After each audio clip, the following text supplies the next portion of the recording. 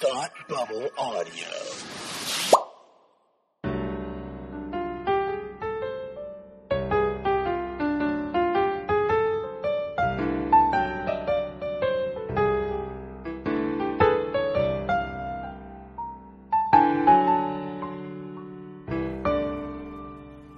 Hi, and welcome to Read Up, the podcast where we talk about books intellectually and stuff. Today's book is Batman 3 Jokers by Geoff Johns and Jason Fabok. And with me, I have a very special comic fan, Scott from the DC Film Squadcast. How are you today? I'm Batman. You are Batman. You're actually a little bit more Bruce Wayne on a Saturday morning right now than Batman. I like to think that I'm like Adam West in his smoking jacket hanging around Wayne Manor. Adam West, Bruce Wayne, knew how to lounge about Wayne Manor. Granted, he lounged for a second before he's like, quickly, Robin, but still, he knew how to lounge. And it was good. Anyway, Scott, how are you today?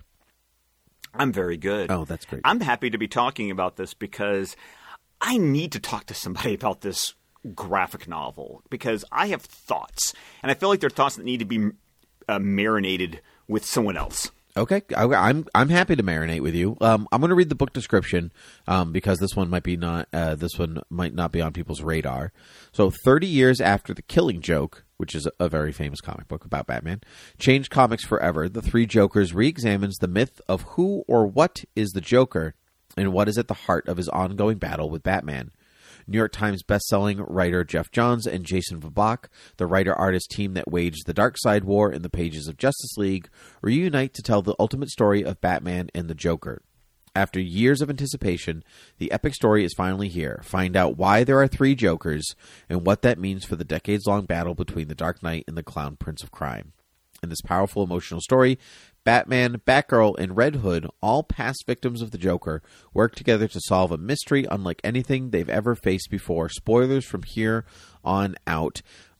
Here's the thing, even in the description, as a framework, I just think it's really smart if you're telling the story of three separate Jokers to tell the story of the three separate victims of the Joker in a large entirety, just for the symmetry of the story. So, Batman and the Joker overall, original Joker, Batgirl and the Joker who paralyzed her, and Joker and Red Hood for the one who murdered him. These are, I think that structurally is really strong storytelling.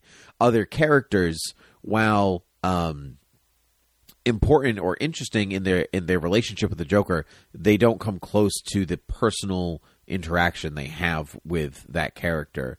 And so I liked that exploration and the trauma and I guess the recovery from those experiences explored in the book.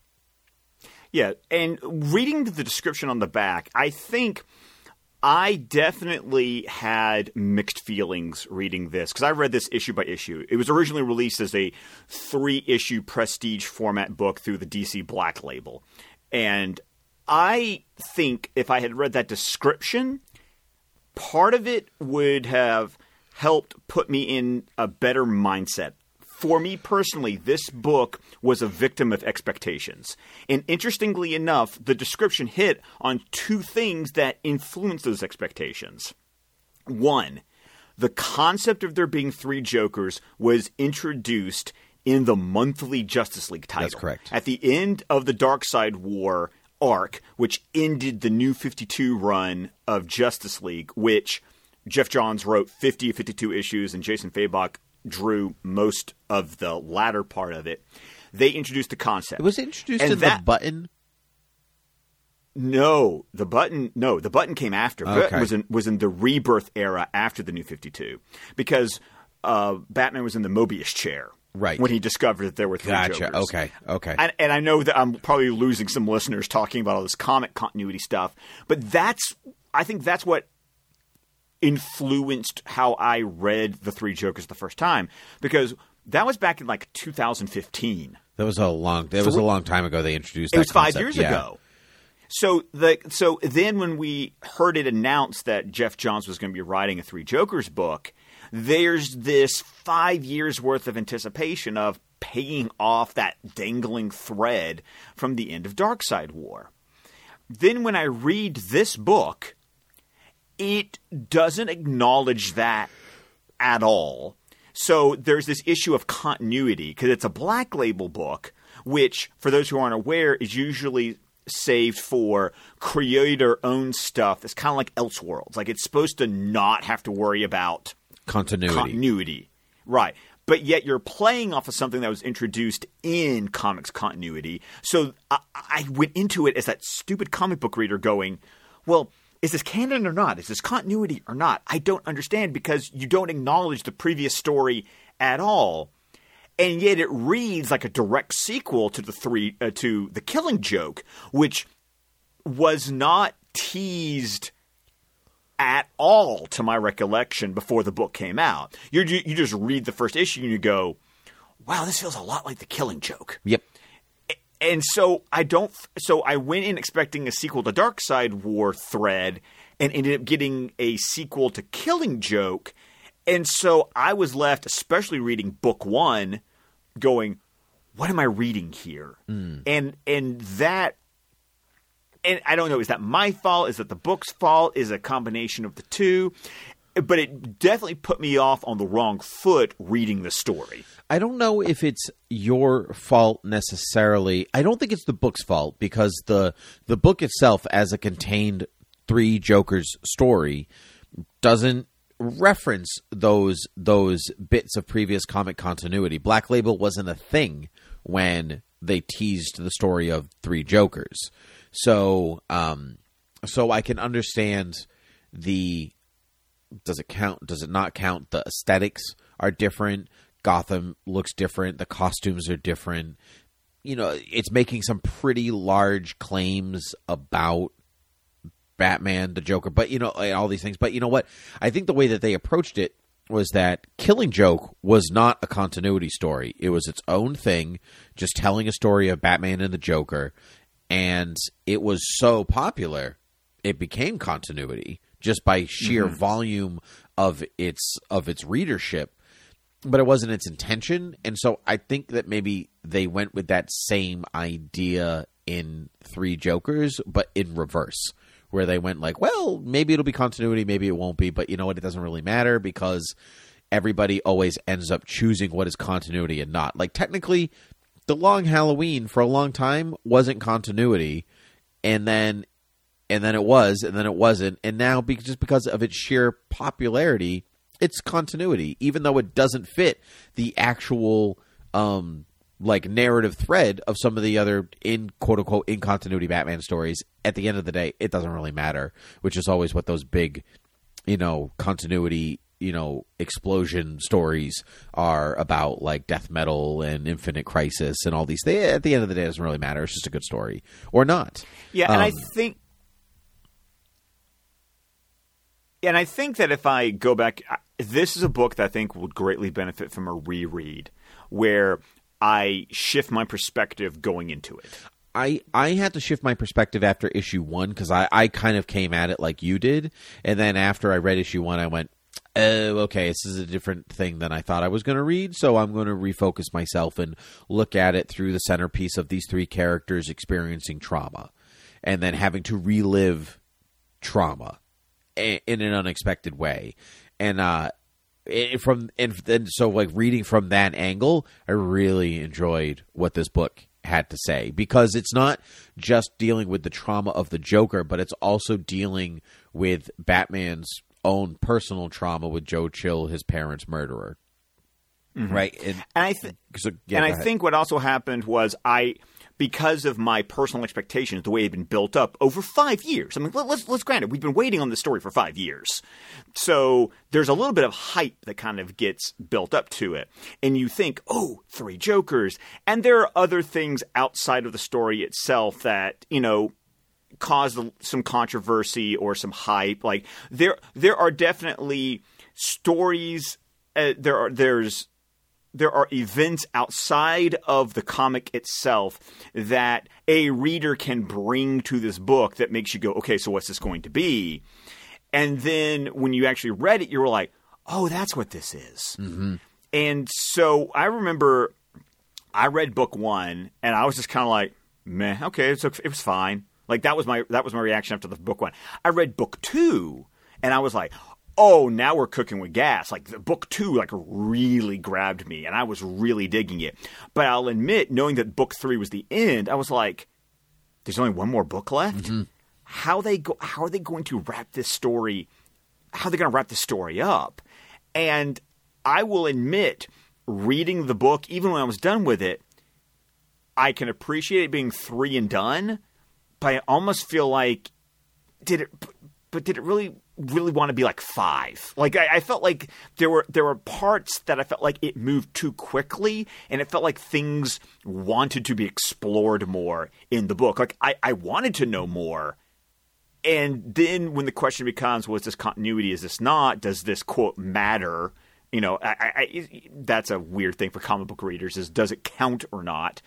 Because I was like, is this going to be explored later on, or is this just it? And if this is just it, I felt like maybe this one needed to be expanded on a little bit more so that those themes, those stories, those plot points could be explored more. There were a couple things I think that held that back. It's a good, if you're talking about how comics are made and formed. So a lot of the book is working off of a 6-panel grid, right? So there's 6 individual images on a page in their own little window frames called panels.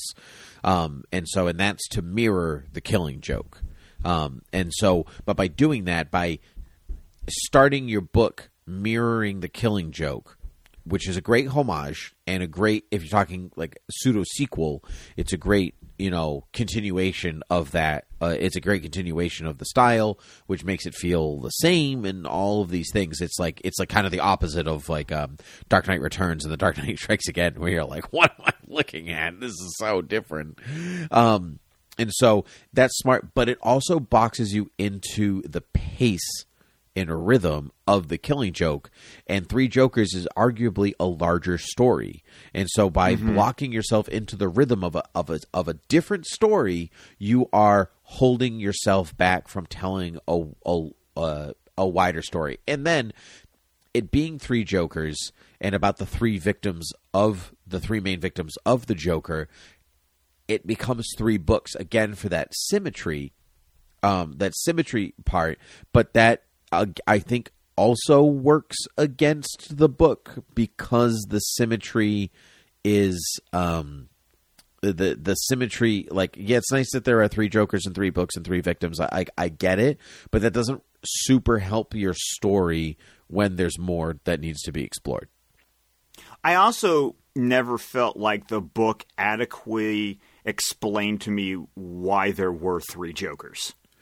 Like, when did one trail off? When did one pick up? Like, obviously you've got the criminal, and the criminal is the Bill Finger, Jerry Robinson. Like, that's Joker's first appearance. That's the criminal.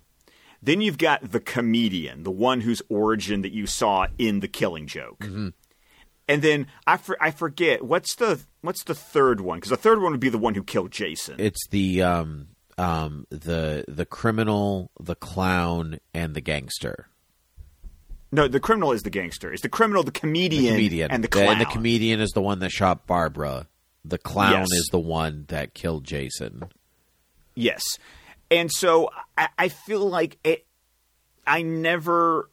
you're going to introduce the idea that there are multiple Jokers, I wanted more development of that. Like, and I understood the book wanted to tell me it was kind of the criminal's idea to build a better Joker, and that's great. I can dig that and carry on with that. But then when you just sort of bring it in and then you're kind of done in 3 books, it kind of goes into that development of, I almost feel like one of the books needed to explore that. Like, I needed exploration of when these Jokers showed up, what led to one being created. Because if you follow Killing Joke, maybe you can do some headcanon to say that the criminal was the one who sort of organized the gang that got the comedian involved, that ended up him being dunked in the acid, like we see in The Killing Joke. Like, there's just all these questions that I feel like could, and personally I wanted to be explored more. Because I got to explore Batman and Jason and Batgirl, but I felt like for a book called The Three Jokers, those characters weren't explored as deeply as, once again, I was led to think or wanted to be explored and delved into and understand who these people are without giving me their origins. Because I still like the idea of me not really knowing who or what the Joker is. I get the drive and the need to want to know, and I think what they were going for is rather like the unknown origin of the Joker, because that's partly what this book explores, the origin and the name of the Joker, where he comes from, and all that stuff. But whereas the Joker first appeared in 1940 as an unknown entity, no name, just the Joker. That's who he was. I think the book wanted to keep a bit of that mystery, not so much in the origin, but in the origins of these other players. Where, like, towards the end of the story, Batman, spoilers, as I said for the book, where Batman says, "I've always known who the Joker is, but that's not important." It's the Joker himself that is of importance, but the person he was before is of no consequence. It doesn't matter. Mm-hmm. And I think that in a lot of ways is writer telling reader, or Batman telling reader, it doesn't actually matter, because another time it's going to change anyway, because that's what continuity does. The canon shifts. So, even though it shouldn't, because that's not the point of the canon. The canon is stagnant. It can be added to, but not necessarily change completely. And so I don't know I don't know what purpose that would have served from a story perspective. Apart from getting more info, how does that serve the overall theme or plot devices or anything like that? Well, I think because for me, when you read The Three Jokers, it's really not about the plot. It's a character piece. Yes, that's correct. So I guess my criticism comes from the fact that so many characters got explored in what is a character piece, except for the character who the story is named after. Sure. It's like Dracula. Right. Which is a criticism that I can level at that as well. It's so I just feel like I like Joker being explored without having to tell me everything. And I think it's just like this thing like introduced a lot of cool ideas. And I was like, great. Are we going to dig into that? And I think that's the root of my criticism. Sure. I think part of the what we're looking at. So I guess you're right. It's a character piece, and it's not a Joker character piece. It's a Batman, Batgirl, Red Hood character piece. And I think because it's not three Jokers, it's Batman, three Jokers. And we tend to skip over the Batman part of it. And, we go, oh yeah, three Jokers. And so blah, blah, blah, blah, blah, blah. Okay. I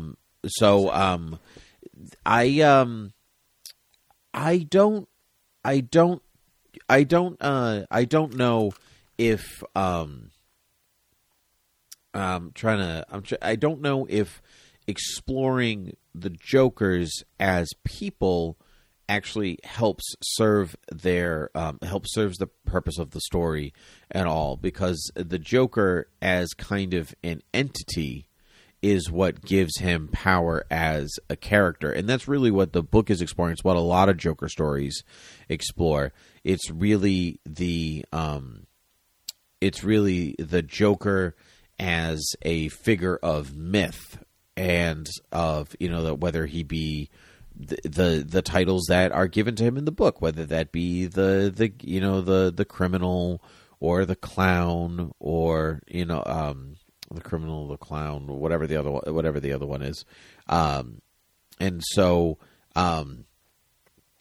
And so if the Joker is a figure of myth and that's where the power comes from, and that's Batman saying like it doesn't matter who he was before, then the exploration of him by making him human in what the Killing Joke did gives actually deletes part of the Joker's attraction as a character. So I get your criticism, and I raise you I don't know, mythological storytelling. Oh, hey, and I'm cool with that. Like I said, I think this is a book. I've only read it one time through, and I feel like that this is definitely a book like in my opinion, good books are. I need to marinate on it. I need to read it again. I really feel like I need to read it again without my hype baggage of expectation and my hype going into it, and say, okay, strip that away. I know what I'm getting. What do I think about it now? Correct. And maybe my opinion will change. Maybe it won't. I reserve the right to have the exact same thoughts when I reread it again. And there's been talk that there's been rumors there's going to be a sequel. And if those rumors pan out, it'd be interesting to see where they go with it. This is a book that I think doesn't need a sequel in a way that I don't think The Killing Joke needed a sequel, but here we are. Which is, I like in a way that this is a pseudo sequel. It's not really a sequel in that it's picking up the exact thread of The Killing Joke. It's just picking up with the characters in a world where that transpired. And is still affecting them in a serious way. I want to talk. I mean, because it's a graphic novel, we should talk about the design aesthetic of the story. It's a lot of 6 panels and 9 panel grids, as with The Killing Joke. But the model of the characters is heavily influenced by Batman '89. Batman's wearing the same boots and belt and cowl shape as Michael Keaton. And I think, even a lot of Gotham is inspired by that Anton Furst, kind of like a brutalism, Art Deco brutalism of Tim Burton's Gotham, and I loved that, mostly because I love that version of Gotham. I think that was just like a personal taste for me, but I thought it was cool, and I liked Red Hood's design in that he was wearing the Robin, like a homage to the Robin costume, like his red vest kind of thing had like the 3 like clips in the middle, so he still was carrying Robin with him, even though he's now the Red Hood. I enjoyed that about his costume. I have no complaints about the art, only because Jason Fabok is definitely one of my favorite artists. Oh, he's so good. He's got that. He goes detail. He goes grit. Like when you read a Fabok drawn piece, you feel the dirt. You feel the grit of the world. The world feels like it has weight. Weight is a good. His characters, for whatever reason, feel like they're solid, and you can go to Batman and hug him if you really wanted to.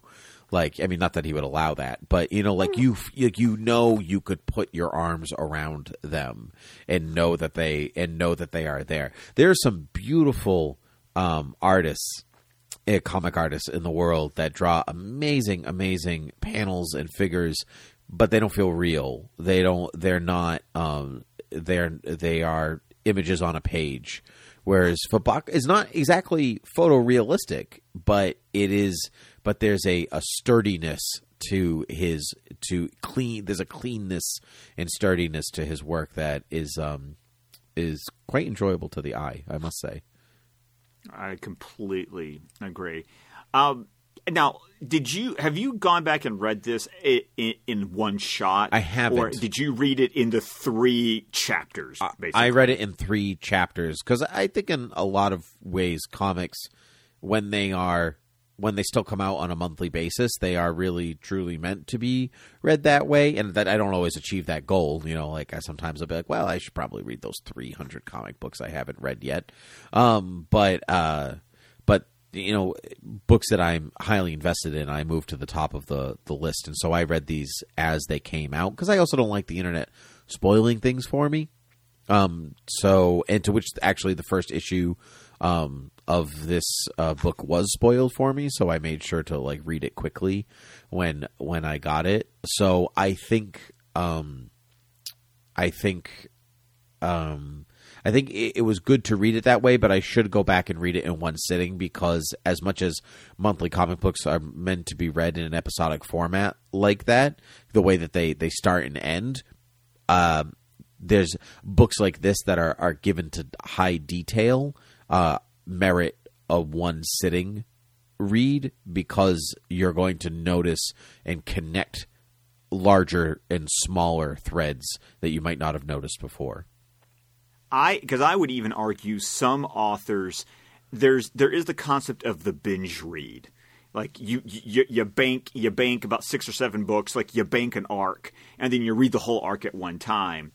And I have actually discovered that is a style of comic book writing that has been popularized as the idea of the trade collections have become a much more profitable avenue for comic book companies, that I would actually argue while books can still be put out on a monthly basis, I would argue that there are some writers or there are some companies that push for their writers while you can chop it up into 5, 6, 7 parts, that it was written and reads better in one go. And there are several writers I know that I've discovered that when I read them in one go, I have a much more pleasant experience than people who read it monthly. And it's interesting is that neither one of us can understand the other's perspective because the manner in which we consume the story. So I'm very interested to know, because the idea of this being a, quote, graphic novel makes you think, okay, what happens when I read it as one solid book instead of 3 separate parts?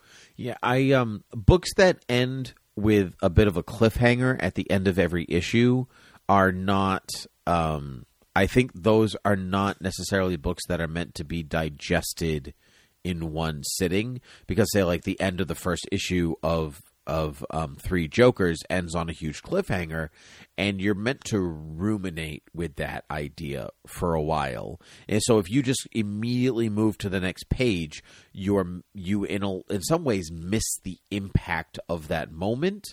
But again, at the same time, like you said, there's a big push for one sitting arcs. Read this book in an hour, kind of trade paperback style. I think it depends. If it's one arc over 6 or 7 issues that tells one story, read it in one sitting. But if it's little stories over a chunk of time, read them individually. So this one, I think you can go either way, but I think you're going to connect stuff from the first page of the first book to the last page of the last book in a better way if you read it in one sitting. Agreed. And that's me saying that I read it over 3 months or however long it took for the book to come out. But to each his own. Anything else you'd like to add on this book, Scott? Not really. Like I said, I probably would have benefited for me to have read it a second time before coming on here, but I still liked exploring my initial thoughts, because I will admit, when this book came out, people's opinions about it were all over the board. And it was really interesting. And that's always interesting to me to go, wow, we digested the exact same material in such a different way. Yep, I agree. I sometimes to me that makes a stronger story when you can dissect it in different ways with different people, and there's more of a when there's kind of a universal consensus, like, wow, everyone, that was really good. Those stories tend not to last, because they're built upon big moments that are flashy and filled with spectacle, but the spectacle lacks a substance because it's nothing but flash. And so stories that end up being a little bit more divisive, I think, are just a little bit better because they play with your expectations and your opinions, and then offer good conversation as opposed to, hey, remember that bit that was good? Yeah, me too. All right, good conversation, right? You can say who's on the microphone. It's okay. It's fine. He's going to get edited out anyway, aren't you? Yes, you are. Oh, the baby. It's the baby. The baby. Yeah, so if you wonder why I went on a long rant about the mythology of the Joker, then it's because Scott was not on the microphone. Because he... good stuff. Well, Scott, tell everyone where you can... where people can find you. Of course, you can find me on Twitter at ScottDC27. You can listen to my podcast, the DC Film Squadcast, wherever you listen to your podcast. We can also be found on Facebook, Vero, YouTube, and the entire network of shows can be found at squadcastmedia.com. Excellent. All right. Well, Scott, of course, thank you for coming on as always, and hope to talk to you soon. You too. Thanks for having me. You have been listening to Read Up, the podcast where we talk about books intellectually and stuff. You can find Read Up on Twitter at Read Up Podcast and the host at Timothy PG13. Rate and review Read Up on iTunes and listen on any place podcasts can be found. Head over to patreon.com/ThoughtBubbleAudio to support all of your favorite Thought Bubble Audio podcasts. You can find all of the Thought Bubble Audio programs at ThoughtBubbleAudio.com. Until next time, have a good read.